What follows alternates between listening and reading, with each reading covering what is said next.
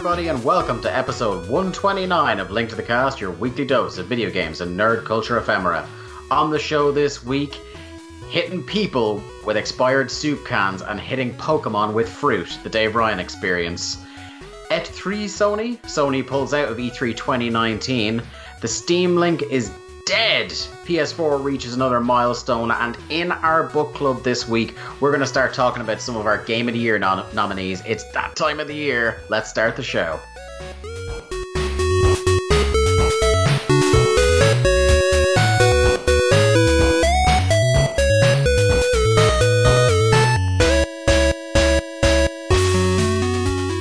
This is Link to the Cast, episode 129, from your friends over at linktothecast.wordpress.com. I'm your party host, Dave Ryan. Glad to be back on the show after a brief hiatus, and I am joined by my ever-faithful co-host, the platforming prodigy that is Mark Robinson. Mark, how are you this evening? I am very well. It's been some time since You could say, it's been a while. Yeah, I chose my words carefully to try and get around that, but you dragged it kicking and screaming because you're a garbage man. You're goddamn fucking right, son. But how are things in the world o' Robinson? I feel like you're asking that genuinely because we haven't actually spoken for some... Well, you know, we have our passing Facebook Messenger conversation. Well, there's about 6 different groups we're in when it comes to Facebook Messenger, but... passing ships in the night, you might say. Something like that, yeah. But no, I'm fine. It was a relatively quiet weekend. Jesus, when was I went to Madrid at the start of the month. I'm sure I've spoken to you about Madrid on the show since then. No, maybe. No, you haven't. No. This is not a thing that's happened. Okay, well, Madrid's good. Bernabeu Stadium's cool. They got a lot of Champions League trophies there, so, you know, there's that. And then I haven't done much of note since then. But that was good. I ate some nice food, so quality times. How are you? How's the house? I'm good. The health is good. It's been a bit of a hectic time because we're getting the house. The reason I haven't been on the show is we're getting the house done up at the moment.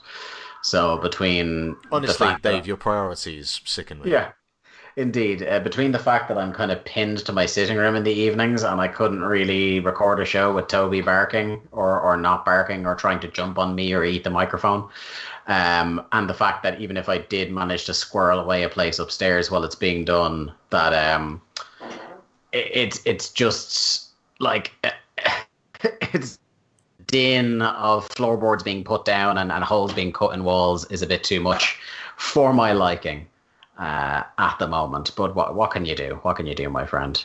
Hold on, because I believe we may have a guest, because by God, is that Jack Lazelle's music?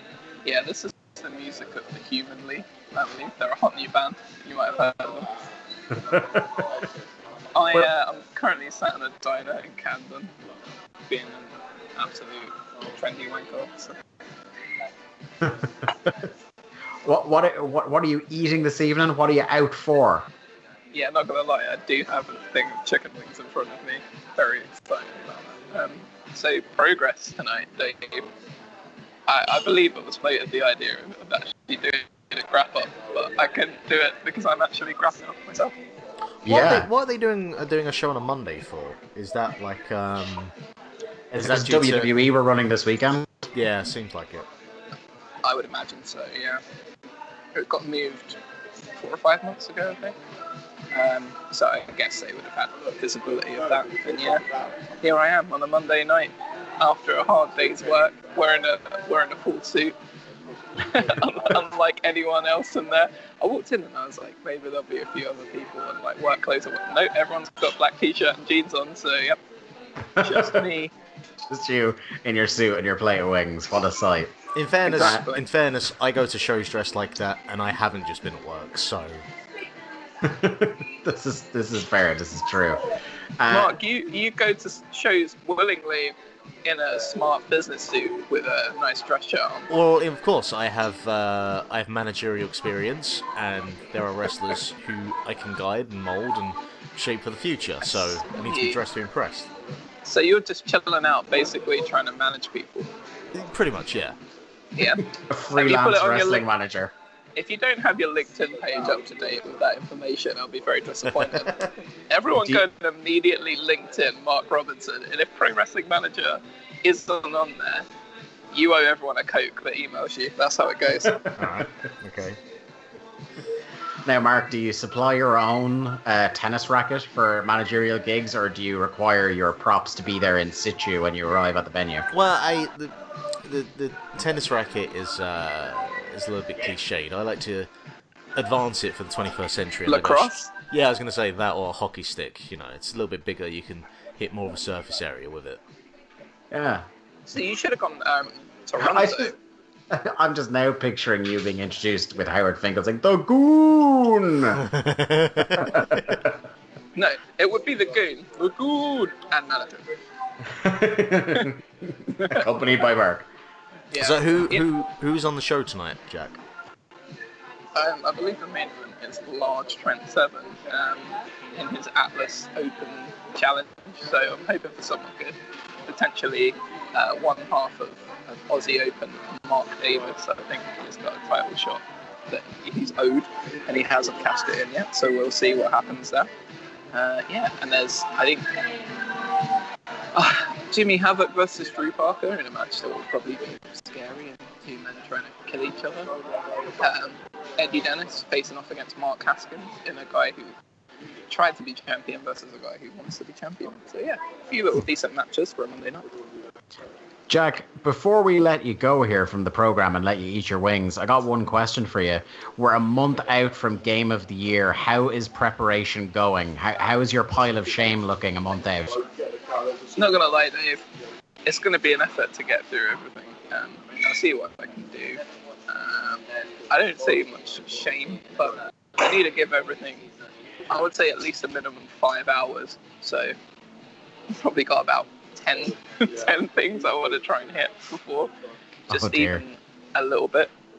Just because of games that you floated. I think that's the thing, you share a chat and then someone floats something and someone floats something else, and it's going to be tough.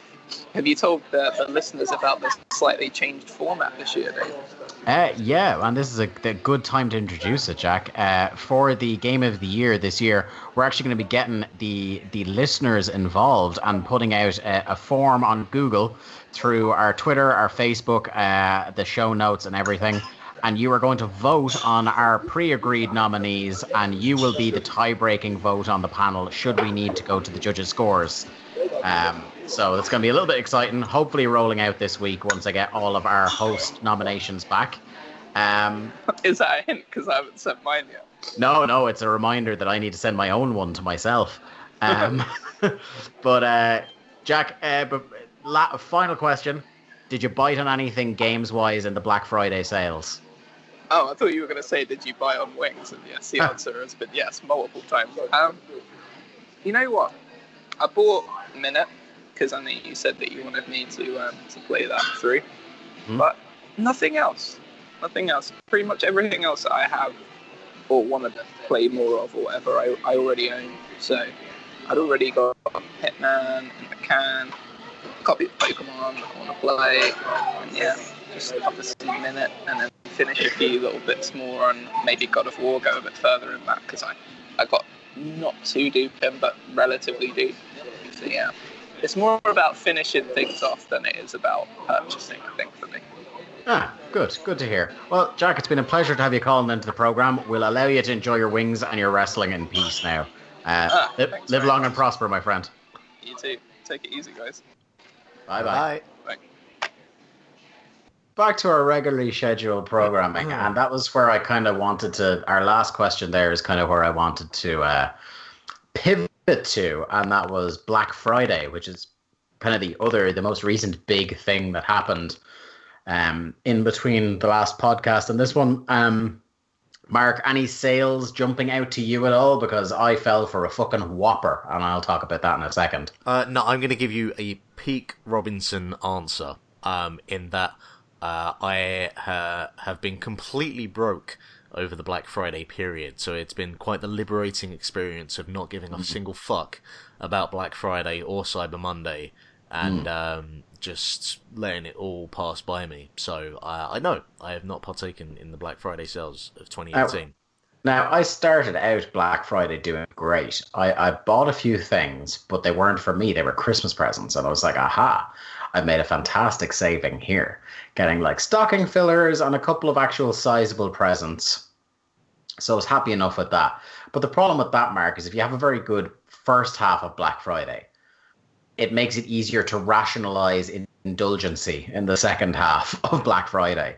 So I found myself sitting on Twitter looking at people were like Wario64 and other people were kind of retweeting good offers and stuff like that. And friend of the show, I'm calling him out. Barry Murphy, soon to be yet again a co-host of Game of the Year, posted an offer.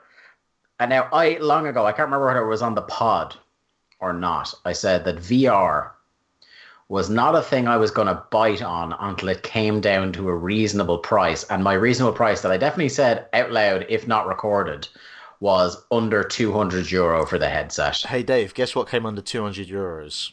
Oh, I know. A Black Friday PlayStation VR deal where you got the headset and PlayStation Worlds for €189.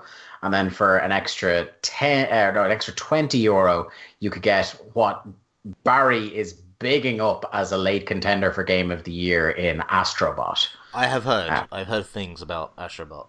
So I bit on that, and I got that, and it was kind of my, like, as you know, I've wanted to play Super Hot VR for God knows how long. There's a couple of things I have, like Resident Evil 7, which are VR compatible. Tetris Effect is something I'd really like to play in VR a couple of times before I figure out where that's going to slot on my award nominees, because I've heard as unbelievable an experience as it is, it's even more so in VR. So that headset should be arriving here in a couple of days, and I will keep you all abreast. But that was my Black Friday indulgence. I didn't buy a load of small things. I want one big thing, and fuck me, I can't believe it. So I need to come around and watch 5 Blu-rays of PWG and play VR with you. Yeah, I think so. You getting that Resident Evil 7 VR? Yeah. No, I'm good, thanks. I get that, because something else I did in between. One of the reasons I couldn't record last week, apart from the construction, was the fact that I was on a first aid responder course. Those fucking things are intensive. 3 full work days I was there doing that. But should you suffer cardiac arrest while playing VR, I will be at least reasonably confident in my ability to revive you. I mean, I suffer from cardiac arrest dealing with Skype half of the time, but yeah, no, I really, like, honestly, truly, from the bottom of the pits of my soul, am perfectly fine not playing Resident Evil 7 VR. Coward, that's what I say. You're fucking right. I will happily take your recommendation and suggestion that it's excellent, and then leave the room. Fair enough. Shall we go on and talk about some video games? That is why we're here, sir. Sure, why not? Playing this week. Hey, check it out. I learned the baseline from Final Fantasy II.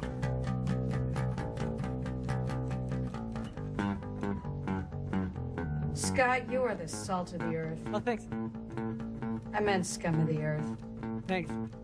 Mark, I'm going to hand it off to you because you're playing a sequel to a game that you love very, very dearly, a previous book club topic. Yeah, so I was thinking about end of the year, and there's a whole bunch of stuff that needs to be played, and for some reason, you would have thought that when Guacamelee 2 came out, I would have been all over that straight away. But for some reason, it passed me by, and I... Was it around the time you moved, I wonder? Maybe, maybe not, but I still don't think that's an acceptable excuse. But, you know, there you go. But yes, I am a fan of the original Guacamelee. It has been a book club feature here on the show. I wasn't as big of a fan of Severed. I liked the idea of it, and obviously the artwork style that Juicebox Studios provides is I'm a big fan of. But that particular game didn't hit me in the ways that Guacamelee did.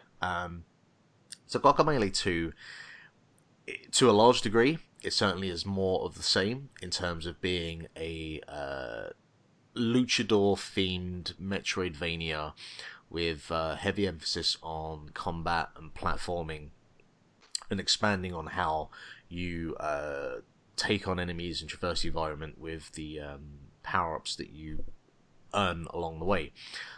This game, it it goes a little bit more with the story, because the thing with the original Guacamelee is that it kind of has a kind of nice little kind of neat bow to its story, and so I was kind of thinking like, what's the approach going to be in terms of exploring further into that without using different characters or whatever, and it kind of undoes the ending of the original, and it kind of, I'm not going to say does it in a lazy way, it does it in a way where they've obviously grabbed a concept from elsewhere and gone with it, which is kind of lazy, but you can run with it.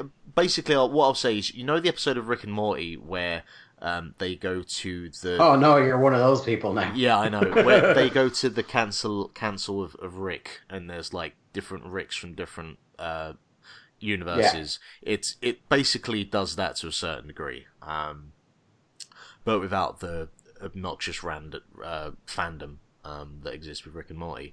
And so you have that the game kind of uses for the kind of motivation, but then after that it is a lot of more of the same in terms of you are this kind of famous luchador, and you go along and you pick up different power-ups that help you to get to different areas that you couldn't do before. I will say this game feels a lot more linear, I would say, than the first. It is obviously still open world, but there isn't as much so far what I feel kind of backtracking, like, you know, an item that you need to get to a certain area, you're going to get that item before you have to go to the area, and so far, anything that I've picked up, it's mainly just to kind of go back and pick up like treasure chests that have coins or heart pieces or kind of spirit bars, you can call them that. So it feels a lot more linear than the first one, but what it does differently with the pacing is it has a lot more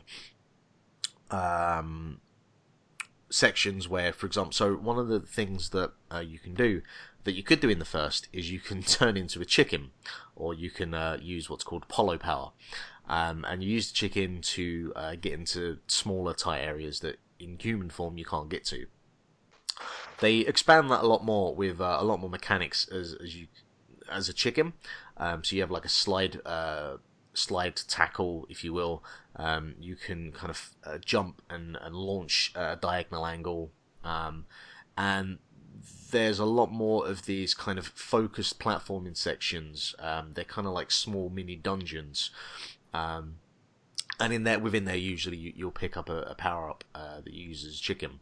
So it has a lot more of these kind of concentrated platforming sections, and they're really well designed. They're super fun. Nothing that is overly strenuous or difficult, but they're tight, they're compact, and I think they're very well designed. So those parts, they're really well put together. There's also kind of, in Grand Theft Auto, you can get like the rampage bits where you just can go mad and just kill, like you have to try and kill as many enemies in a short amount of time. You kind of have a similar thing, but when you're a chicken, you kind of grow like 20 feet tall, and you can just wipe out everything on the screen and get like a 200 hit combo, and it's super fun. If you played the first one, there's no reason not to play the second one. It is a lot of more of the same, but I mean, I wasn't going into this looking for some sort of complete overhaul of what Guacamelee is. I was more than happy to just have another world to explore using similar mechanics from the first one, with parts of it slightly tweaked and slightly expanded, and it's done that. And I've done about 7 hours of it. And there are a couple of bits which are quite tricky with the platforming, but yeah, it's a good time. I don't think it's a end of year candidate with some of the other stuff that we have to talk about. But it's good, and it's definitely worth checking out. Cool. Well, I've been playing a couple of big ones that are definitely. Excuse me. One of them I was fairly sure was going to feature on some of my lists, and another one is making a very late play for it in a game I didn't think that was going to be interesting. But let's talk about the obvious candidate first, and that's Hitman Season 2. All right, come on, let's do this. So I haven't been on the show for a couple of weeks, and it did drop, I think, 2 weeks ago, this Tuesday or Friday. I can't remember whether it came out on a Tuesday or Friday. It's one or the other, obviously. And yeah, so now speaking of Guacamelee 2, is this more of the same?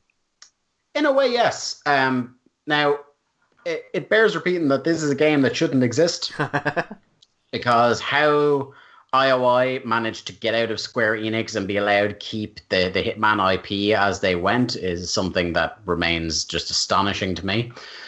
And how under all that turmoil they managed to get this game out, and how the game managed to end up being this good. All of these things completely evade my understanding. But you've got another 6 maps in this season. And yeah, like in a certain way, it is more of the same. But with the way Hitman 1 was built, more of the same isn't bad. Like, you shouldn't always need to fix what isn't broken in video games. It's one thing if it's like we constantly give out about Far Cry, how they just constantly repeat the formula and don't really, they add a little bit of scale to it every time, but not much else. Hitman 2, they have, how many maps are there? It's a fair 7, 8. I'm trying to have a look here. Sorry, at the. Did they list in this where the 6? Yeah, 6 missions at the moment, and there is like a season pass where there actually will be additional maps and missions coming, and of an undetermined amount. All the kind of menus and the mechanisms of the game when you're in it are all very familiar to people who played Hitman Season 1. It's safe to say if you enjoyed Hitman Season 1, you will very much enjoy Hitman Season 2. And what they have done here is, rather than try and throw the baby out with the bathwater, reinvent the wheel or anything like that, they've gone, right, what worked very well about Hitman 1, and there's that, wasn't there a Game Maker's toolkit on just the mastery of the level design of Hitman Season 1. It's an absolute marvel at how many moving parts there are in those maps, and how many different ways you can approach a target, and how the game teaches you to be a better Hitman throughout. Just absolutely marvelous, and they've kept that core, but again, even the first map, the first proper map, there's a prologue chapter that kind of reteaches you how to play the game, and also in the process of doing so teaches you how things are slightly different. So in the prologue chapter, I'm not really spoiling any story details, although the story is like the least important part of these games. You break into a house that there's nobody in it for a start, so that makes it immediately different to Season 1. There's a slightly different tone being struck there. You're breaking in, trying to knock out all the CCTV before you get in, and you get up to this thing that triggers a cutscene, and then everybody comes back to the house. So your goal, instead of trying to infiltrate, murder, and escape, it's that you've broken in quite easily, and then you're in the very heart of this property, and everybody comes back, and you have to try and get out while also knocking off your target on the way.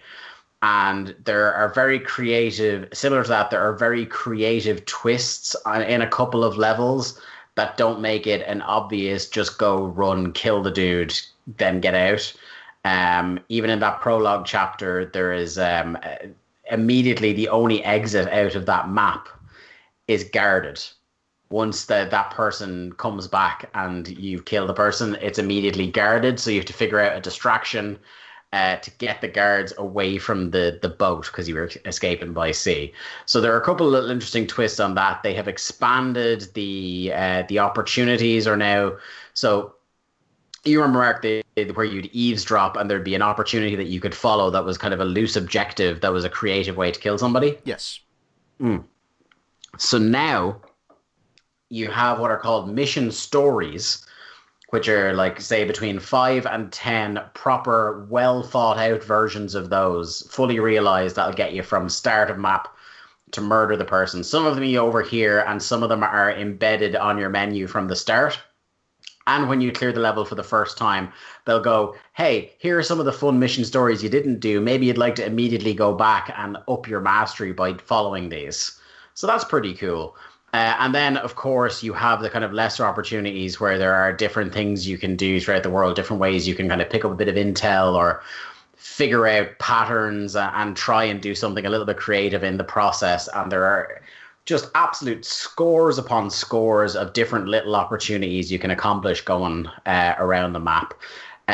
It still strikes that balance really well between being a really serious, complex assassination game where it really feels like a game of chess that you're trying to really strategize. It's like, well, what order am I going to take out these targets in? How am I going to do it? Can I get out of where I plan to do it? And without alerting the other target. There's one map in particular where it is absolutely essential that the second target doesn't know that the first target is killed, because the first and second targets both have a kill switch for somebody that absolutely must be kept alive and exfiltrated from the site.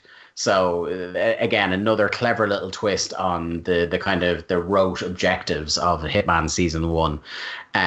It's an incredibly well-designed game. It's an incredibly clever game. And like I said, it strikes that balance well. It's the serious assassination game, but has an unbelievable amount of slapstick comedy in it. For instance, I think it's the Miami. This is the famous one that they showed at E3 that has you dressed up as a giant flamingo mascot. That's in my avatar on Twitter. In that, there is an XP bonus for completing an opportunity that involves you killing somebody by slapping them in the side of the head with a fish and knocking them off a pier. In reference to the famous Monty Python fish slapping dance sketch. How do the levels vary or compare to the first season in terms of just their scale and complexity?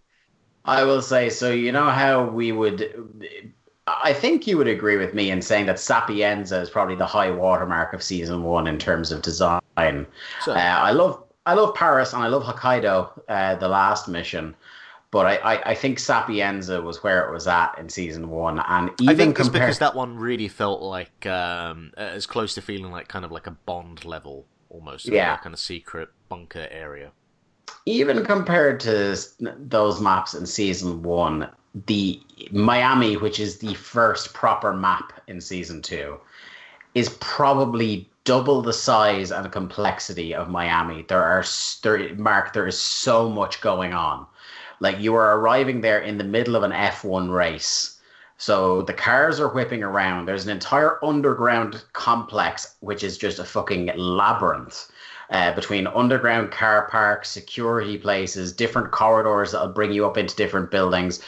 There are loads of, there's the stands that are packed with fucking people. There are so many people walking around this map.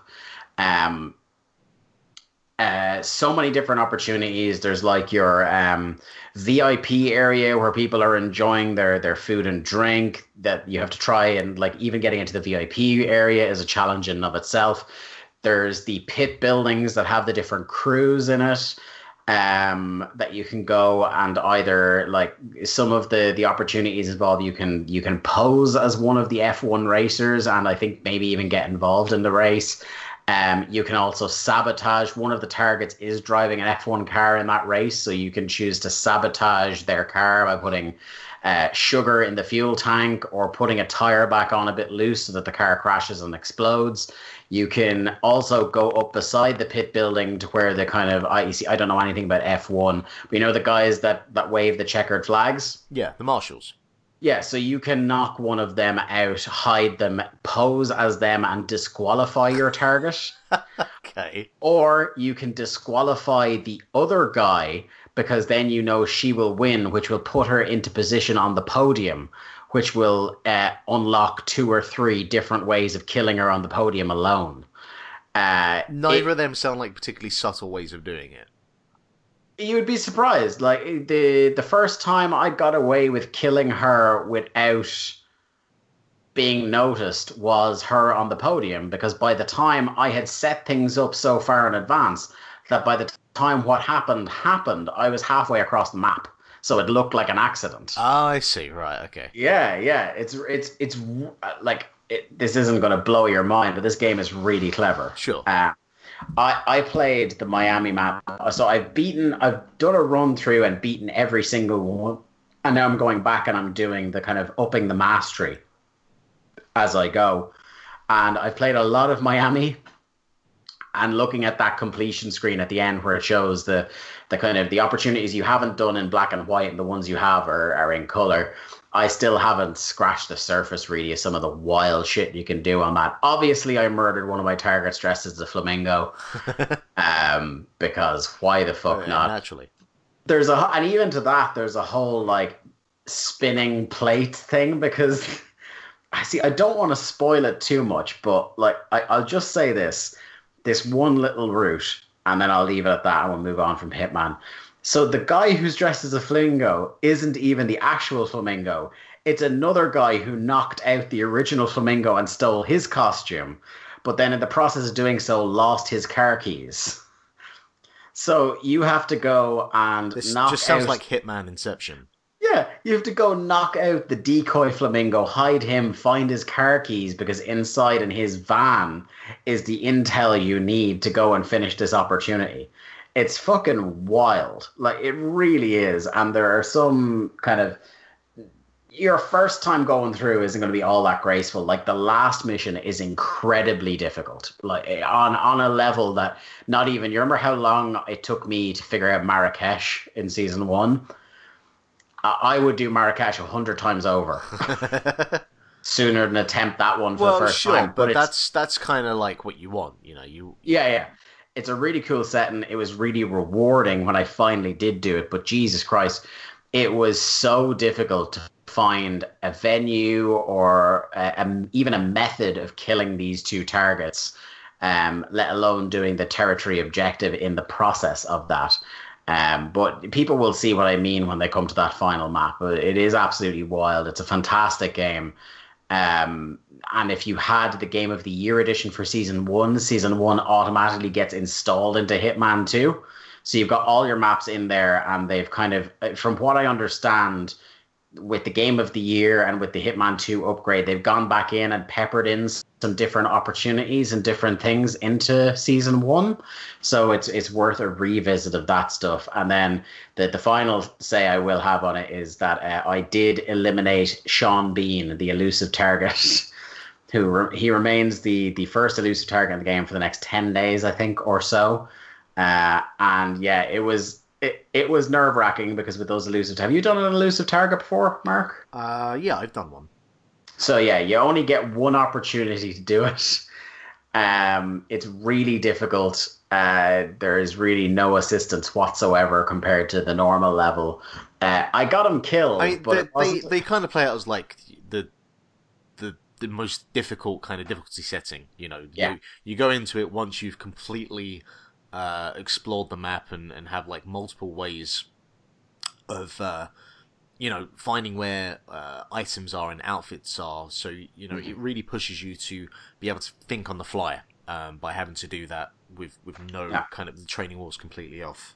Yeah, so I did a really clever, like the first 2/3 of my attempt on Sean Bean were really clever. And at the end, I got pinned in and they were about to recognize me, and I just opened fire with an assault rifle and fucking legged it, and I did it. Now, like, did he say for England, James? No, sadly he did not. But there was some... Oh, fuck. I was going to bring it up on this show. I should have written it down. He made some sort of reference to... I can't remember whether it was GoldenEye or something else he died in or what, but it popped me huge anyway.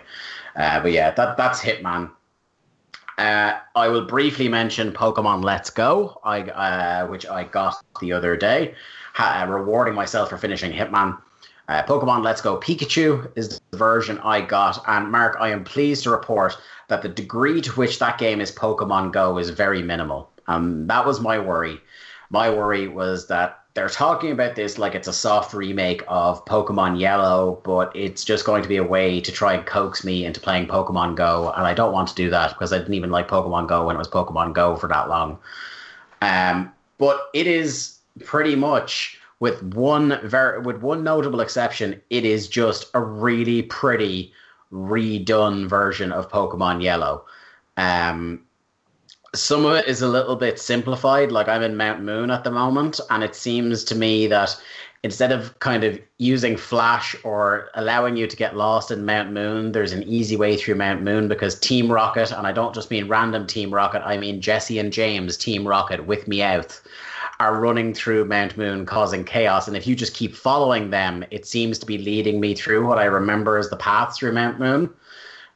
So like some elements of that are a little bit simplified, and the one way in which it is Pokemon Go is when you encounter wild Pokemon specifically.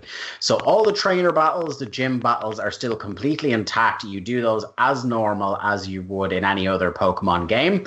But when you do wild Pokemon, it is essentially the Pokemon Go setup where you only have Pokeballs and your lures and your treats and things like that to make it a bit easier to try and capture them. And it involves you using the Joy-Con. You reel it back and throw it forward, and you try to get the timing right. I've seen, by the way, one of my friends at work has the Pokemon Ball controller that you can use. Yeah. I'll tell you what, if I was 8 or 10 years old, like I was when the Game Boy games were coming out, I would have bought the fuck out of that Pokeball. I'll tell you what. But yeah, so you just kind of, with the Joy-Con, you reel it back behind your head, or you don't even have to go that far, just kind of put it vertical and then throw it back horizontal. And you try, there's concentric circles around the Pokemon, and one of them dilates. So as the green circle closes tighter and tighter, if you can get the Pokeball in through that green circle, the tighter it is when you get the ball in that green circle, the more chance you have of catching them, and the better bonus you get at the end. And I would be annoyed about that because obviously, Mark, as you well know, being a Pokemon guy, encountering wild Pokemon is one of the easiest ways, particularly at the start of the game, to grind up your levels of your party. Indeed. But you do get XP for your party for doing that, just for catching wild Pokemon. Even though your Pokemon aren't coming out and fighting them at all, you still get some. Now, obviously, not nearly as much as you get in a trainer battle, but still you get a nice little boost, which is helpful. So given that they've done that, the one part of it that is Pokemon Go doesn't annoy me. So now I'm basically just enjoying a really pretty version of Pokemon Yellow. And it's got some of the latter Pokemon game stuff in there, like, from, was it Sun and Moon, where you're able to care for your Pokemon, like pet them and feed them treats and stuff. Mm-hmm. So there's a little thing now, it's not pushed on you heavy, but you can do it that with Pikachu or Eevee, whichever one you pick, there's a little play with Pikachu thing on your menu. And it's just the basics of like, just pat them and feed them a treat. There's not even, at least unless it gets unlocked later, there isn't like the brushing and things like that you have in Sun and Moon. So it's a little bit trimmed down the experience, that particular part of the experience, which I enjoy.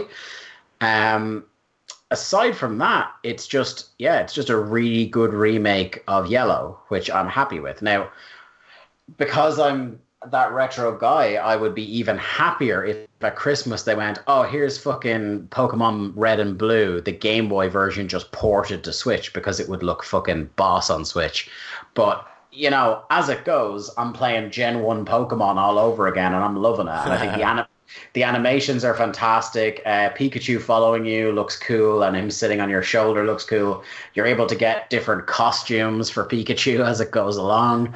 Here's a question for you. Does it in any way incorporate, or does it in any way like attach itself to the prior Pokemon games? Is there Pokemon Bank, or is it its own complete isolated game? I haven't really walked around the Pokemon Center too much to see if Pokemon Bank is a feature of the PC. One thing I really do like that I think it took from Pokemon Sun and Moon, because I think it has something similar to this, is now you have a Pokemon storage box compartment in your backpack. So you don't have to go to the Pokemon Center to change your party up, which is very much appreciated. But yeah, I don't know what because obviously you see it's kind of dicey because it's Gen 1 Pokemon only. I is a link between it and Pokemon Go. People have talked about where you can get Pokemon you've captured on Go to come across onto Let's Go, but as far as I know, that process doesn't go both ways. Once it goes on to Pokemon Let's Go, it's stuck there. You'll never have it back on your phone. But that doesn't really, like, I don't play Pokemon Go, so that's not really a concern I have. But yeah, so far I'll report back on it as I get further in because they're doing pretty clever. Like anything that's new, they're rolling it out very gradually. So obviously I'm in Mount Moon at the moment and I haven't had too much rolled out on top of me. But from what I remember, it's a pretty faithful recreation, even in terms of like the things people say of the original Pokemon. So I'm happy with that. Shall we go straight into the news, my friend? We shall. The news. News on the mark.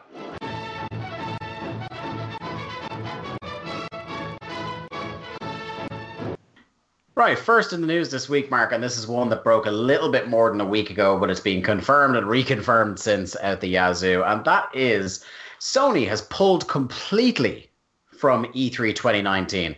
So this started with a rumor that Sony hadn't booked a space at the convention center next year for E3.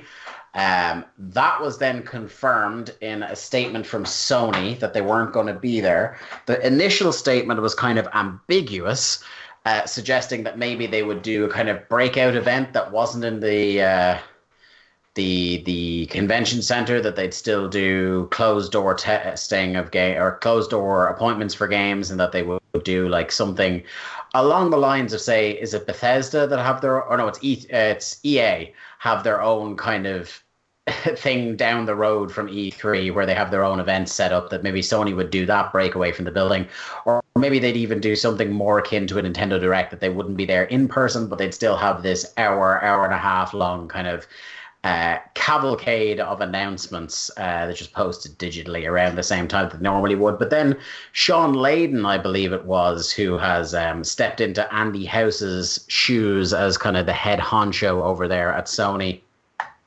has since gone on to basically say, no, we're not doing fucking anything. Nothing like that is happening from Sony at E3 2019. And in some ways, Mark, this is kind of bittersweet because we knew that E3, especially when they started letting the public in, because you knew that was a kind of like an attempt to grab the mind share of people again. But you could sense that from the developers and the platform holders, this was the way people were starting to feel about E3. And it was kind of amazing that, right, obviously Konami were the first big ones to pull out a few years ago, but that's because they're shithouses. But Nintendo being the first of the platform holders to lead the way out of E3 is very interesting. And I will say they haven't said whether they'll be back or not. I would imagine they will leave the door helpfully open. And I'll kind of get into that a bit more why, because I would say we'll have some speculation as to why they're not coming next year. But Mark, your feelings on this? I think there's two factors at play here. I think that Nintendo making the decision that they did a couple of years ago now, and the way that they look at E3, and the fact that they are still successful without the need to be as present at E3 as they have in the past, I definitely think that is an eye-opener for publishers and developers, that the way to use E3 isn't as necessary as it was before, and certainly with other events, other things, whether it be like Gamescom or the PAX shows throughout the year, or even just the isolated events that Sony or Microsoft run, or Nintendo with their Nintendo Directs. Just the way that E3 is used it's still obviously an important event, but you can see that with them opening up to the public over the last couple of years, that as this all-in-all trade show, it doesn't have the punch that it once did. I think the other side of it as well, and I don't know if you agree with me on this or not, is that I reckon Sony just don't have a lot to show, and they're like, oh, Yeah. fuck it. Nintendo got away with this, I'm pretty sure we can. We don't have a lot to show, so fuck it, we're out. I think if they showed up next year, the only games that have to show are all the games they showed this year at E3, except Spider-Man. They can't show because Spider-Man is already out. So yeah, I think it's a combination. Um, it's a combination of they don't know what's coming out, or sorry, they don't have anything new that's coming out, nothing big that would kind of steal the show at E3. So why spend potentially millions of dollars creating a big showcase and a furore over games we already know about? And then I would say the other side of things is the one big thing they have on the back burner they don't want to fucking talk about, and that's the next PlayStation. Sure. And I think it's looking more and more, reading the tea leaves lately, Mark, it seems more and more like that thing is pretty much nailed on for 2020. Yeah, it's what's like a 7-year cycle, Yeah. like between. Obviously elongated. The PS3 and the PS4's cycles have been elongated. One, because of the financial crises that were going on from 2008 onwards, and number two, just the fact that I don't think anyone was expecting the PS4 to sell quite as well as it did, so they didn't really need to rush on to the next thing. Yeah, I mean, it's still between even the PS3 to the PS4 and now from the PS4 to the PS5, it's always felt like it seems too soon. And certainly with the PS4, with the kind of mini step up, ramp up with the PS4 Pro and the Xbox One X, that I don't know. It seems early, but obviously it'll come and people will buy it and it won't matter. Yeah. So yeah, I don't think there's that much actually to say about this. Other than it will be interesting to see how others follow suit, whether it be this year or next year. But I think it's one hand leads the other in that Sony, like, we don't have much to offer, and we know that it's not going to cause that much of a dent to us if we don't have as much of a presence. And whatever they do have to show, they'll have the booths there. Players will get a chance to play, I don't know, fucking Days Gone or whatever, and that'll be it. But yeah, I don't actually think this is as big of a story as possibly it should be, and I think it's largely just down to, this isn't Sony freaking out or making any bold decision. It's just, we got nothing, so what's the point of us, investing money into something that exactly, there isn't a lot for us to get a lot out of. Yeah. No, true enough. Moving on anyway, the Steam Link. It's not really huge news necessarily, because if you were watching, the price is being cut repeatedly on this thing. The Steam Link is dead. They're not producing any more of it. They're just kind of trying to sell out the stock. Even though they were still kind of updating the firmware and adding features to the thing, I think this is one of the rare occasions where we've seen Valve completely throw in the towel on a big project. It was kind of, like I said, the prices were repeatedly slashed. This is the idea that it wasn't actually a Steam console per se, but it was a kind of a hub for you to be able to play your games from your PC on your TV without having to connect your PC to your TV. It was like an Apple if you get what I mean. To a certain degree. Yeah, essentially. But it never really seemed to catch on with people. And I think part of that is down to, I think, that a lot of people who would be the hardcore Steam users who would appreciate like new technology and things like that, that would be early adopters, don't want to move off their PCs because they've already spent a fucking enough money on them. And will continue to spend more over the years. Yeah. Any thoughts on this one? Because I don't really, apart from like, this was, you could see this happening a long time down the road. Yeah, I mean, I hadn't paid much attention to it since its release. I mean, Valve are in a position where they can try out these kinds of things, and then they're not going to take too much of a loss in the grand scheme of things, while they can still sell hats on Dota 2. So I imagine the next big thing for them after this, I mean, they're probably still looking more into VR and some sort of kind of Valve-centric VR console that will come with Half-Life 3 somewhere down the line, or the Half-Life 1 Black Mesa remake. Yeah, there's not much to say. I mean, we've seen Google and Apple have similar things to this, and I had an Apple TV and I didn't get much use out of it, and I think that people that use their PCs for gaming, certainly for the kind of more hardcore market, certainly those that use Steam, I'd imagine a significant portion of them already have a setup that works for them, and they have no need to stream it to their TV. And I don't know what the lag latency and whatnot is like. I imagine because it's Valve that it's good, but I'd imagine still that people have their setups and they're comfortable with that, and it wasn't a necessary purchase. And if it's not a necessary purchase, it's not going to do numbers. Yeah, absolutely. Activision, shock horror, got in a little bit of hot water this week. So the Spyro Reignited trilogy came out about a week or 2 weeks ago. And everyone was delighted because it seems to be a pretty damn good remake of a game people have great fondness for. But the problem comes in the accessibility options for this game. There are no subtitles, which is even when Spyro originally came out, subtitles were kind of just a done thing in games. So it's wild to see a game come out in 2018 that doesn't have subtitles. Now, I would imagine that the actual reason the subtitles aren't in it is because they ran out of fucking time before this game came out, and subtitles was really low down on the lists of things they want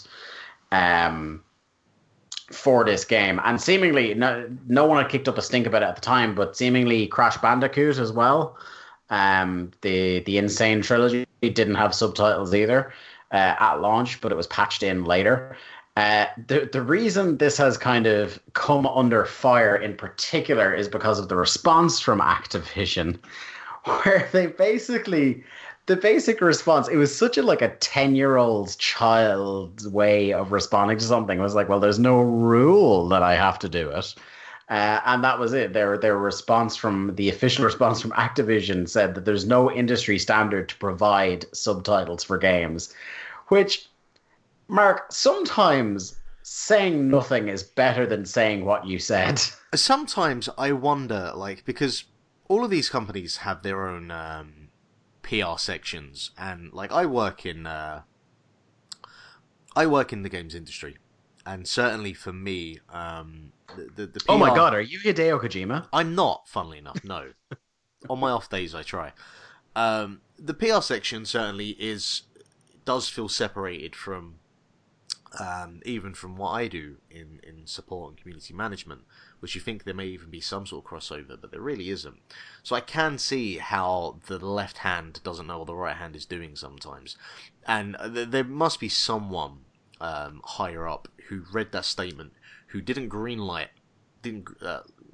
approve of that statement, or maybe they did and everyone's just completely fucking incompetent. But it's an astonishing statement to make, because yes, fine, technically, if you want to look at it by the book, there is no legal industry standard that subtitles are a necessity and a requirement in video games. But though it's not a legal requirement, that doesn't mean, for the most part, you look at any major release going back however many years you want to go back, by the book, subtitles are a thing that are included. Yeah, there's a difference between, yes, a legal standard that, the ESRA makes you do or whatever, or things you have to do for a game to make cert. There's a difference between that and then kind of industry norms that are expected by developers to provide and expected for consumers to see on their games. And I think really, in the grand scheme of things, it wasn't like they were asking for. We've talked about games like Tomb Raider, which have experimented with additional accessibility options. We're asking for what is essentially the bare minimum of accessibility of adding subtitles. Now, I'm not somebody personally who is hard of hearing whatsoever, but I like having subtitles on a lot of the time. Um, Now, I don't think Spyro would have been one of the cases where I would put on subtitles, but sometimes it's a case of like you have characters in a video game who are gruff and difficult to understand. Or sometimes you like to listen to a podcast while you play games and would like to have the subtitles on so you don't miss anything substantial.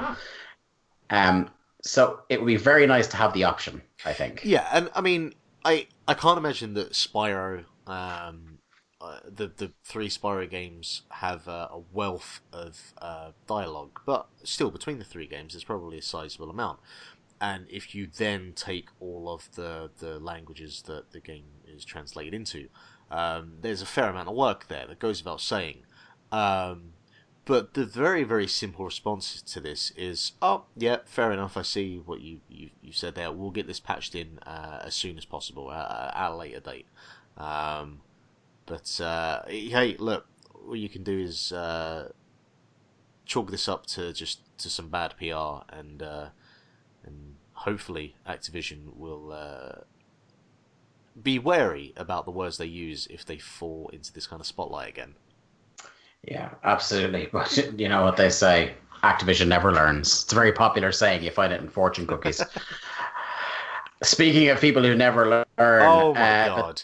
Bethesda's Fallout 76, boy. which is just a roaring trash fire, technically. Have you spoken to Brian at all? Do you know if he has Fallout 76? No, I knew he wasn't going to get it. Like, it was a kind of, he was going to see how it went and maybe get it at a later date. One, because he's very busy, as he generally is. And two, because even he could see from a mile off that this wasn't going to be the Fallout game for him. He doesn't really like playing with other people. So I can identify with that. Yeah, I'm the exact same. It's just I wouldn't, after being burned with Fallout 4. Now I eventually did come back and enjoy Fallout 4, but after being burned with Fallout 4, I will never buy a Fallout game or an Elder Scrolls game at launch because I know better. But anyway, Fallout 76's first major patch, because my God, there is so much wrong with that game. I would urge just go look at, I think Jim Sterling has collected some gameplay, if you can even call it that, of Fallout 76, and wowzer. It is something else. The patch to try it, and you just know, because it's a Fallout game, because it's Bethesda, that it's not going to fix everything. The patch to fix some things in this game, 47.25 gigabytes. That is... wow. And that doesn't include for the things that they'll break from this patch as well. But here's the thing. So Wesley and Pool from Eurogamer went in to have a look at the kind of what the file sizes were going to look like before and after. So prior to the patch going live, Fallout 76 on PS4 took up 53.04 gigs. Post patch, it takes up 53.23 gigs. So the update replaces pretty much most of what was already there. It replaces 47 gigs, like, of stuff that was already there. I mean, I don't want to... We're stating the obvious here. Like, that's not a patch. Like, that is, you're having limbs and organs transplanted. Yeah, and you kind of have to take a step back, and you have to kind of really question, how was this allowed to be released? How did this hit gold in the state it was in? I mean, I presume it had a deadline that had to be met, and I see all of this, and we've been talking a lot this year about crunch times. That's been one of the big kind of sticking points with any developer this year, and there's no way between at the point that this game was released. Or maybe there was no crunch, and that's why the game was released in the state it was, because it was like, right, no crunch, but we're still releasing at this point, so whatever the fuck we end up with, just drop it at that point. But considering the amount of tweaks and just the sheer size of the patch in question, like, there must have been just a distressing amount of work that's had to be been put in And since launch. the sad thing is that the pre-launch ad campaigns they were doing online about, the wink wink nudge nudge joking about Fallout games being broken now is kind of they can retroactively go, well, we told you. I was like, that doesn't make it fucking excusable. Like the fact that you're willing to joke along with the fact that it's a well-known industry standard that your games are fucked isn't funny and isn't a kind of it isn't funny when you're in on the joke, and it isn't funny that you've acknowledged the joke, so you know that it's a problem, and you still won't fix it. You've brought out a game that's arguably even more broken than Fallout 4 was when it came out, And which is impressive. yeah, and because there are two developers here that are, I feel, more guilty of this than anyone else. One of them is Telltale, and the other is Bethesda. And one of those is dead. Yeah, now Bethesda is obviously in a lot more of a stable condition, but you definitely have to think that at some point this will come back to bite them, and it probably won't because again, and because they've got so many satellite studios that actually put out games that work. Yeah, it's the Bethesda game studio games in particular that are fucked. Yeah. So like, I can't remember, was it Arcane in Texas who put out Prey? Prey worked perfectly from day one. Yeah. But obviously Machine Games with Wolfenstein and id with Doom. And I can only hope that Rage 2, which I'm very excited for, comes out relatively unscathed next year. But I mean, this is both this is a combination of the game being horrendously broken, but also just not being particularly good, which is that real kind of 1-2 that it's very damaging to the reputation of a developer / publisher in this case. Just what a. This is already late in the game. This is a clear nominee for the Konami Corner for Ineptitude Award. Yeah, it's a late runner, all right, that's for sure. Speaking of Konami Corner Award, a man this week in the press vows to do a thing he definitely will do. Cliff Bleszinski has said that he will never make another video game. So this is on the back of a bunch of different things that happened. So Cliffy B went independent, set up a studio, Boss Key Productions. They worked on a game called Lawbreakers, which was kind of like a character shooter thing that it wasn't that bad. The worst thing that happened to it was that it happened to come out around the same time as Overwatch, while Overwatch was still in its pomp, and it just got fucking smashed in. Like, what was that other game that came out like within a couple of weeks of Overwatch? Oh god, I know the one you're thinking of, and I can't. Yeah. I can't. And there was Evolve as well. Like there's a long history of, if you're not the first one, I need to look it up because it's gonna piss me off now.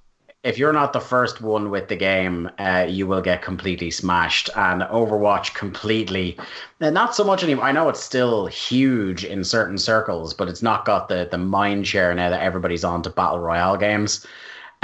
So he did that. They were making some other game, I think.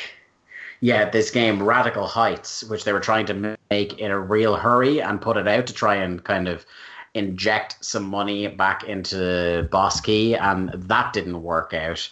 And they ended up shuttering, and he's had a tough few months in his personal life as well, between his studio closing down and his dog died as well, the poor guy.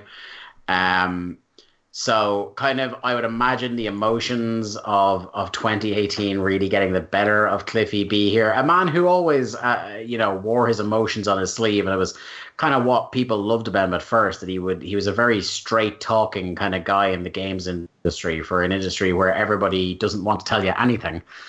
He was very frank about how he felt and things like that. So Battleborn, that's it, yeah.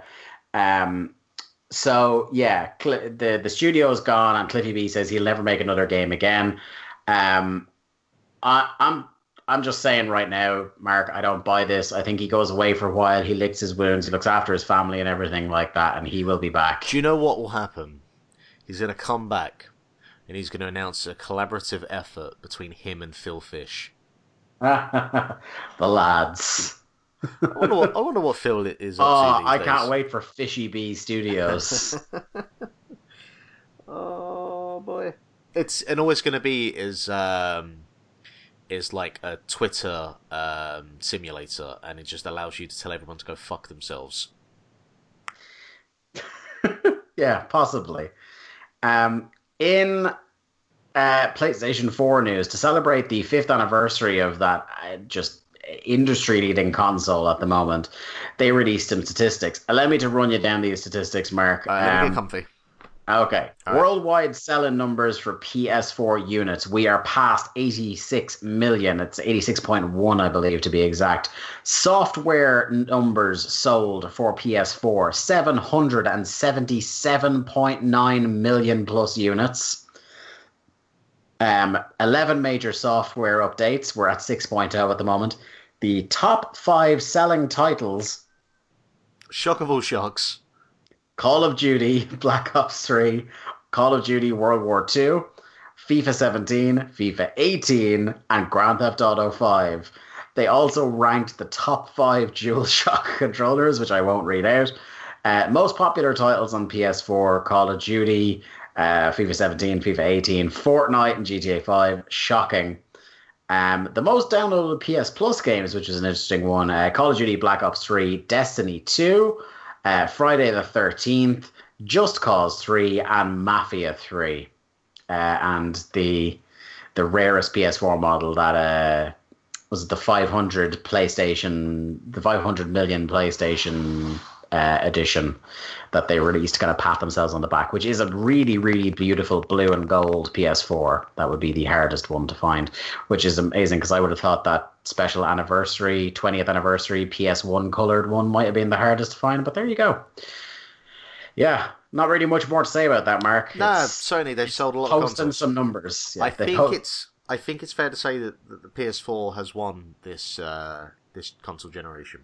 I think so. Would that be a bold statement to make? Mm-hmm. Indeed. Now, I will say this. Like, what do you think was the number one thing? Not that I have the answer, I'm genuinely asking. Like, what do you think is the number one thing that helped Sony to win this over Microsoft, considering where we were at the start of this console generation and how the roles have just reversed? In 2 words, Microsoft's hubris. I'll give you another 2 words. Don Matrick. Yeah. That E3 could literally not have gone worse, and I think that single-handedly... Speaking of PR... Yeah, that persuaded enough early adopters onto the PS4 that when people then started coming to the console over the years, all their friends were already on PlayStation. And it's amazing considering like some of the choices that Sony have made over the last couple of years that haven't painted them in the best light. That it's still to this point. Everybody's already here. Yeah. You know what I mean? It's too late. So, congratulations to Sony. I can't wait to see how they managed to fuck it up trying to palm off to the next generation, but here we are. The author of the Witcher series, Andrzej Sapkowski, has failed in his attempt to get more money out of CD Projekt Red. So we covered this a while back on the program, and that was the idea that basically when CD Projekt Red optioned the rights to the Witcher series, they came to Andrzej Sapkowski and they said to him, would you like a percentage of the profits? And his whole philosophy of the game was, 1, he didn't think it was going to do that well, and 2, he didn't like the idea of his novels being adapted for a video game. So he refused, kind of Alan Moore style, to be associated or to take a cut of profits from The Witcher. Fast forward to nowadays where The Witcher 3 just fucking cleaned up financially and propelled CD Projekt Red into being one of the one of the critical darlings of the industry and one of the powerhouses. Looking forward to that Cyberpunk. God fucking damn, man. So I'll read from the story here. They offered me a percentage of profits. I said, no, there'll be no profit at all. Give me all my money right now. The whole amount. It was stupid. So he was kind of like, I don't think your game's going to make money. So give me fucking loads of money now when you have none. And I will be done with you. He said, but who could foresee their success? I couldn't. So he basically demanded £12.4 million sterling for additional royalties, and CD Projekt said no. Which, by the way, funny that. Yeah, kind of like, and even though I think, obviously he's the author and he definitely should get a cut of the profits, I think if you've gone to him in good faith and made the offer and he told you to go fuck yourself. I think at that point there, the developers are within their rights to say, well, we offered you this and you went no, so you go fuck yourself. Yeah, so he demanded and attempted to open legal proceedings to try and get money off them. It's failed because of that, basically because he had refused their offer before and wouldn't kind of negotiate a deal. The one thing I will say is that CD Projekt Red said it's currently still an open issue. So that they're not looking to completely ignore him, but they're looking for a more kind of reasonable financial request. Yeah, I would imagine that there will be some sort of out-of-court settlement that will be, I would imagine, for a significantly smaller amount of money, some way down the line. Yeah, probably, possibly, quite possibly. Here's one that kind of leaked during the week, and that is a new Alien game looking to make its debut at the Keeleys, which are next month, that time of year again. So someone spotted a 20th Century Fox trademark for an unannounced video game called Alien Blackout. The trademark tallies with a Twitter tease that Jeff Keighley posted, which was in the Weyland-Yutani Corporation font saying "Worlds will change" on December 6th at the Game Awards. So, obviously, the history of Aliens as a property being adapted for video games is patchy.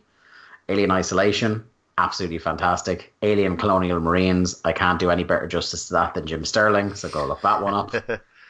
Good Lord. Yeah, I'll be excited. If it's more like Isolation, I'll be quite happy to see it. There's not really a lot that can be said at the moment, considering who's behind it. There's not. It's a new studio, effectively. There's not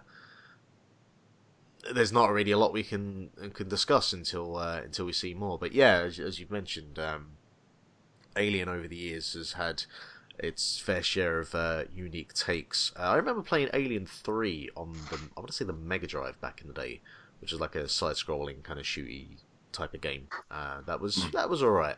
And I remember playing a little bit of Alien Isolation when it was first being shown around all the trade festivals and shows and stuff. And you can imagine, Dave, that me playing Alien Isolation in VR went about as well as you'd expect, and I never went back to it. I fully believe you, Mark. I have no problem believing that. Yeah. Mark, in our final news story, there are several white whales in the video game industry, in the biz, in the rumor mill. I was going to say, all the whales, they just play Clash Royale and Dota 2. These games where you hear whispers of a nameless fear. This game that's definitely coming, is coming anytime now. They're going to re-announce it. The Half-Life 3s of the world. For years, Duke Nukem Forever was one. The Chinese democracy of video games. Which you never want to put. No. But at least one studio has had the decency to put 2 bullets in the head of one of those rumors, and it was discovered this week that Rockstar have allowed the trademark to lapse on Agent, which, Mark, I can't fucking tell you the first time I heard of Agent, this Rockstar game that was going to be coming. I believe it was announced 11 years ago, 2007, and every so often Agent comes back to us. I was like, hey, they're doing stuff with Agent. It's like, oh, I've heard there's leaked artwork, or I've spoken to somebody off the record who works on Agent. It's still a thing. So this one, they've allowed it. You kind of every so often you have to file paperwork with a trademark office to show your interest to still hold on to the property and develop it. They've completely allowed it to lapse, so that one is dead. I have never heard of this before. Really? This has completely passed me by. Oh yeah, man, this was one of the great like will it happen sort of games. For years I'd been hearing about Agent. And in spite of hearing about Agent for years, I couldn't really solidly tell you what that game was going to be. It was just one of those, they were going to do a secret agent game. I remember the logo. I remember a couple of leaked screenshots, but nothing more than that. I don't think any gameplay ever got out, although I could stand corrected on that. But yeah, it was just this weird kind of property that's like, oh, Rockstar are doing a secret agent game. I bet that'd be pretty fucking boss, and I bet it would have been. But I guess when you release Grand Theft Auto games and Red Dead Redemption games that make more money than God, you don't really need to do anything else anymore. So Agent is gone. I wouldn't be particularly, if you're one of the remaining Midnight Club fans out there, I wouldn't be holding on to your hats. Or what was it they called? Oh, fuck. Oh, yeah. Bully 2 Jack's Back. Ah, yeah. The one that Riker got on the fake Canadian Amazon Twitter he set up. Fuck's sake. Canadian Walmart, that was it. Yeah, he set up a Canadian Walmart account and put in Bully 2 Jack's Back. I will say that I see that you wrote down about Skyward Sword to Switch, and I'm glad you passed it by, because that gives that game the exact amount of reverence that it deserves. Yeah, so I just wanted you to bury it. And buried, I have. It's a terrible game. Doesn't need to be on Switch. I was like, I saw people getting excited about this those on people, Twitter, and I was like, those people are that game's insane. bullshit, though, isn't it? Those people are actually insane. I mean, if they want to go ahead, there are parts of that game that are interesting. Now, if they want to, like, kind of Wind Waker HD take and pull and twist and tweak certain parts of the game to make it better, that's grand. But that would also require them to remove about half of the content of that game, which, in honest, was only just a duplicate of the other half of the content of that game.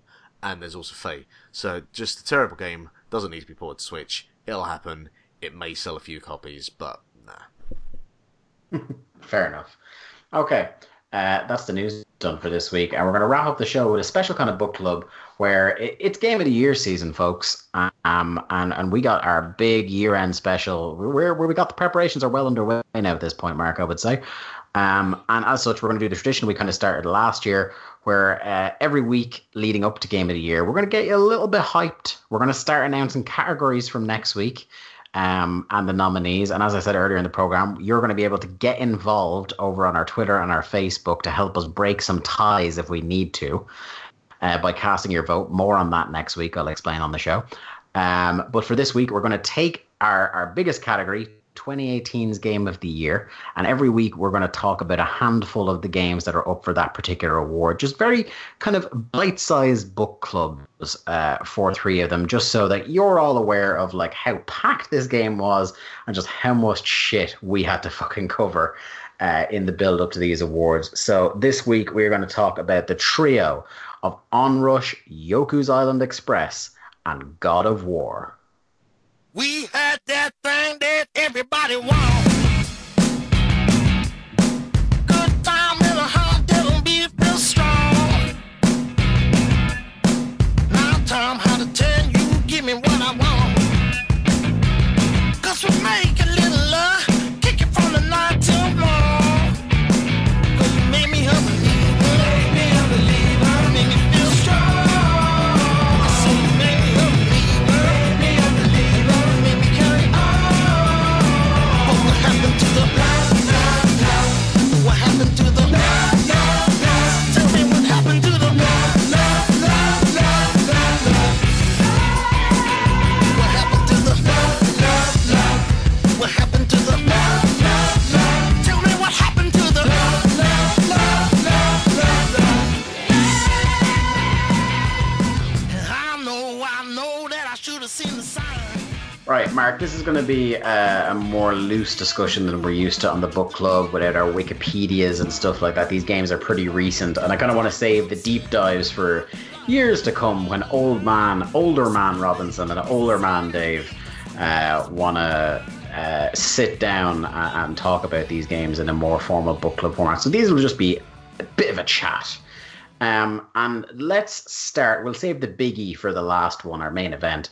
Let's start off by talking about OnRush, which was a a not quite racing game, a more a car combat game that kind of came out of nowhere for me this year, a Codemasters game. I remember this one being I didn't have any hype leading up to it coming out, and it was Barry who started playing it and being like, "Yo, OnRush is legit. This is the Burnout game you've been waiting for quite a while." Yeah, what do you think about OnRush? So I didn't get to spend a lot of time with OnRush.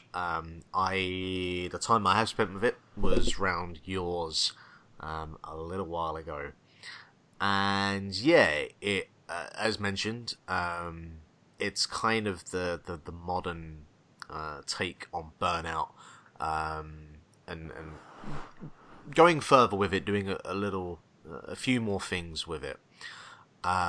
It has that kind of velocity and speed that you look for from a Burnout game, and includes the general level of chaos as well that you get from a Burnout game, and is in some degrees a racing game, but there's other things going on that doesn't make it necessarily a racing game. I didn't spend too much time with it, so I'll leave this to you to kind of give your real kind of in-depth-ish thoughts on it. But I very much was into OnRush. It's something I would like to spend some more time with. I will try and do at some point, hopefully before the end of the year, before we do the end of year show. Yeah, so I wouldn't have like a huge amount more to say to it than we said when I was starting to play it. But it's a car game unlike many that come out at the moment. The finish line or where you're really positioned couldn't fucking matter less in OnRush. It's all about being on these circuits where you're completing objectives or challenges or doing car combat in different ways. So you have like overdrive, where you basically, it's a mode where you score points by how fast you're traveling. You different things like wiping out some of the decoy AI cars, and wiping out your opponent cars. Build up boost. There are also little tokens to build your boost going along. You also build up boost by catching air and landing and pulling off expert driving. And basically, the more you boost, the more you use what would be in other games, because you're like your nitrous boost. The more you boost, the more points you get. So at the end of the round, whoever has boosted the most throughout wins. Things like countdown, where it isn't important if you're first, second, or third, but you only have a certain amount of time to get through the gates. So your team will start losing points if you're not making it to the gate. So it's important to travel in packs and try not to get destroyed too much. There's kind of like one of the cleverer ones is kind of like, I can't remember the name of it now, but it's kind of like King of the Hill in a first-person shooter where there's a moving target going around the circuit, and you have to get members of your team into the circle for a certain amount of time. And if members of the opposing team come into the circle, it slows down the rate at which you're taking over the circle. And if there's more of them than you, then they'll start taking over the circle. Things like that. It's really like, it's a really clever way of trying to gamify a destruction derby, is how I think of it. The music is fucking pitch perfect for a game like that. It's real kind of like gets the adrenaline going as you're speeding around the place. It looks real pretty. It's really, the controls are like, I know I've listed out a bunch of different rules for the thing, but once you pick up the controller, it's so intuitive, so easy to play, which is, for this kind of arcadey game, it's really important that it strikes that kind of casual note. The only real shame of it, and the reason why I would be playing it more, is just it didn't get the player base. I think part of the reason was it came in at too high a price point. I think it was like a full price game. But it came within a couple of weeks. There was a flash sale where it came down to about 30 quid. And I think that's where a lot of people hopped on it.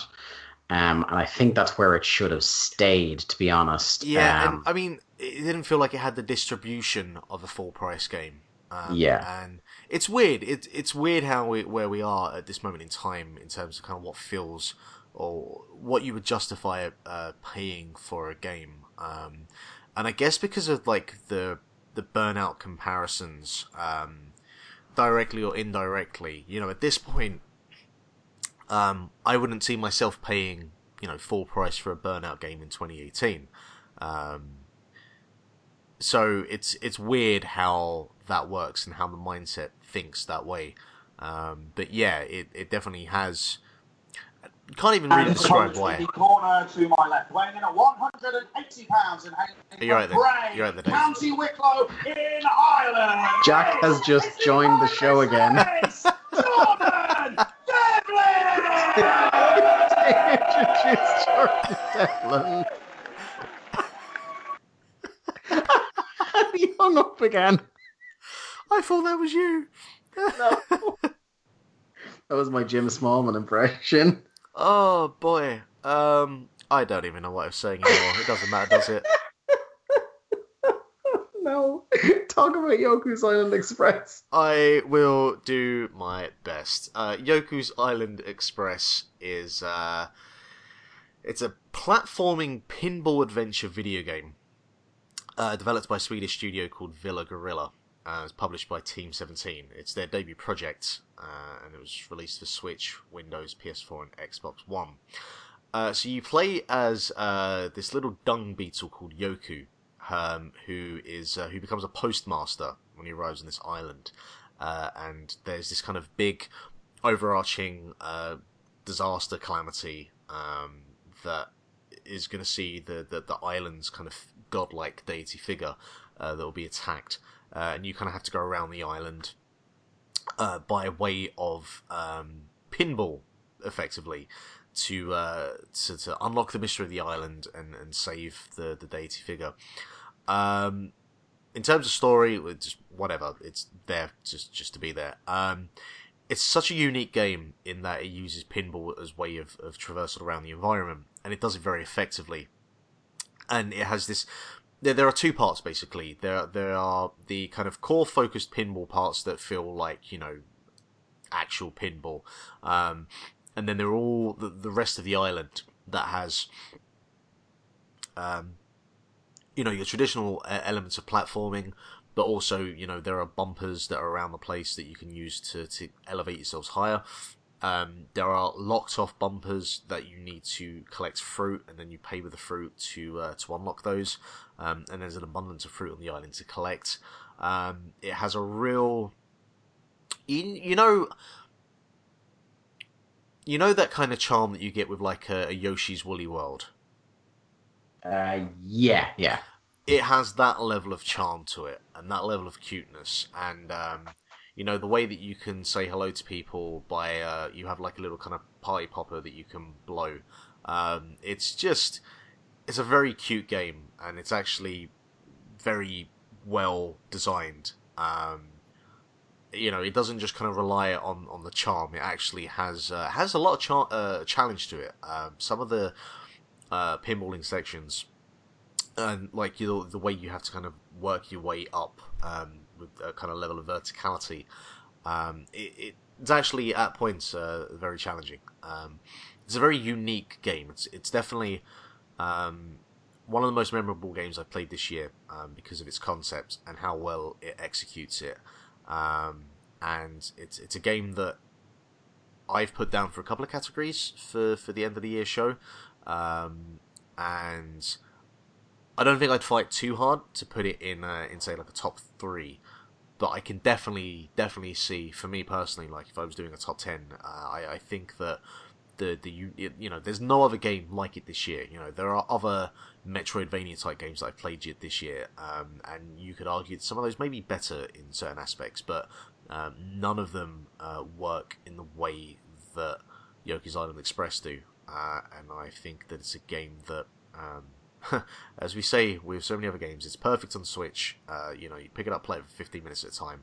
And yeah, I think it's it comes with a real recommendation. Yeah. That's one I need. I need to have a look at. I just it's one that I've flirted with the idea of getting a couple of times, but just other stuff comes out or there's more pressing matters to attend to. But maybe I'll get a look at it in the next couple of weeks before the show. I mean, it's a game you'd polish through in about 2-3 days easily. So, wrapping things up, a game I can sum up in a single word. Boy. I have this thing at work. You know the meme where Kratos is just kind of I don't know if it's Kratos, but he's kind of like got his hands kind of together and kind of pointing at his mouth, and there's like two images. One's just kind of him like that, and the next is just boy. And I keep doing that at work, and I keep laughing, and it's stupid, but yeah, boy. What a game! What a game God of War is, you know? What a fucking game! And like part of this, the surprise is like part of the greatness of it is, did you ever expect in the year 2018 that we'd be saying that about God of War, a game that had like really as a franchise more than run its race by the time they had finished making the old ones? Indeed. And here we are now, and it was one of the most awe-inspiring experiences, both in terms of just the visuals of that game being fucking gorgeous and the way it rethought not only the mythos of God of War by putting it in a Norse mythology setting, but also the way it rethought the minute-to-minute combat, making it more a character action game than a real button mashy fuckfest. And building what is genuinely like a touching relationship. I know we laugh about boy, but genuinely there are moments there where big gruff Kratos, like it really shows like a depth, which is something I never thought I'd see. It's a game that, while breaking with the tradition of the old series, also has a couple of very poignant nods back to the originals, particularly when that whole sequence in the kind of at the end of Act 2 of the game where he gets in the boat and there's this really solemn scene that takes place, and then you figure out he's heading back to get his blades. Yeah. And that is fucking fantastic. And that even adds in another layer of combat. I think the design of not only the combat itself, but the upgrades you can do and what you can add, and the amulets and things, the way you can kind of basically adjust your loadout based on the way you play the game is really clever, I think. I don't think the game outstayed its welcome either, although you could correct me if you see otherwise. I think it was the campaign, and that is the perfect length of time I wanted to spend with that. I would say that certain aspects of the pacing of the story felt at times a little bit clunky to me. Though I'd agree with you that the actual overall arc of the game I was fine with. But I do feel that the game kind of feels like it has several introductions, if you will, kind of adding on a whole new layer of level design or kind of parts of the map that are available. And the way that you get to the kind of center of the map and then you can go through the different realms, it kind of, in a way, it felt like you're like, okay, right, I'm going to go and do each of these realms and pick whatever I need to do. But it at that point, at times, kind of felt like, you know how in Wind Waker you have the first two dungeons that you do, and then the third one is just, it's already completed for you, and it was clearly just a case of they didn't have time to finish the third dungeon, so they just kind of give you whatever you're looking for. I'm not saying that was the case here. I think it's more intended by design the way it is, but certainly where you have the 9 realms available, it felt like you were going to do this sort of like, right, going to go through each of them to do whatever I need to do, and it doesn't quite go with that direction. But definitely I will agree that the overall length of time is fine, but the pacing of points with certain bits felt a little bit clunky. Yeah, no, that's absolutely like, yeah, that's absolutely fair. What else really to say about this? The audio design in this as well, I think, is a thing that's relatively unheralded. I think that the soundtrack to the game is real ominous and cool, and just it fits perfect. It's like it's not a game that's going to win soundtrack in terms of the actual like score, yeah. but I'm in not terms of sound throwing design. this on Spotify, but Yeah. in terms of like this is perfect for what I'm doing right now is awesome. I will say that with God of War, and this goes back to the original trailer we saw for the game, that clearly they were taking ideas straight out of the Naughty Dog playbook. There's a lot of influence, whether it be Uncharted or The Last of Us, in God of War. But never at any point while I was playing it did I feel like this has been ripped from there. But you can just tell that this game was influenced by those two games in particular, or just Naughty Dog in particular.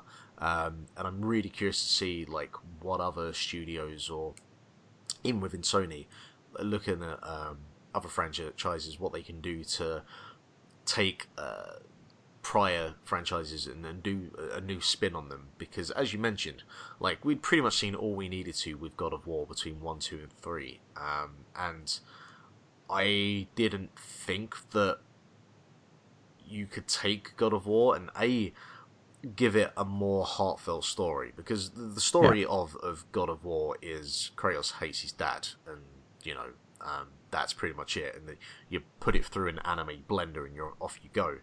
To add some real weight and depth to this story between Kratos and his son, and how they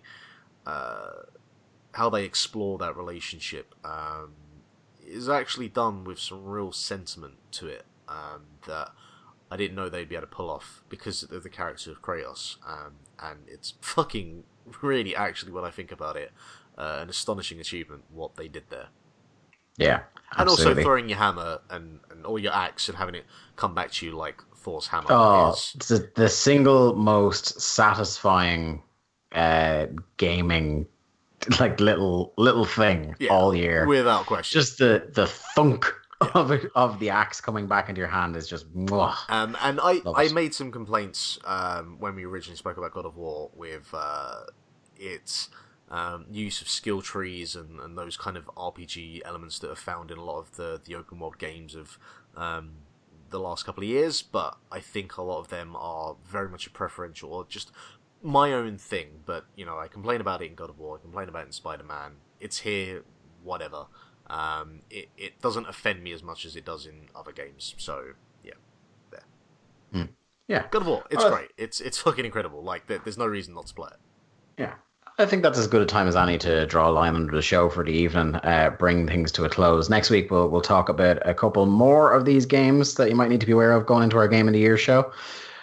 And I'll kind of break down in more detail how you can help us break some ties when it comes to that, because we don't want any draws this year, if at all avoidable.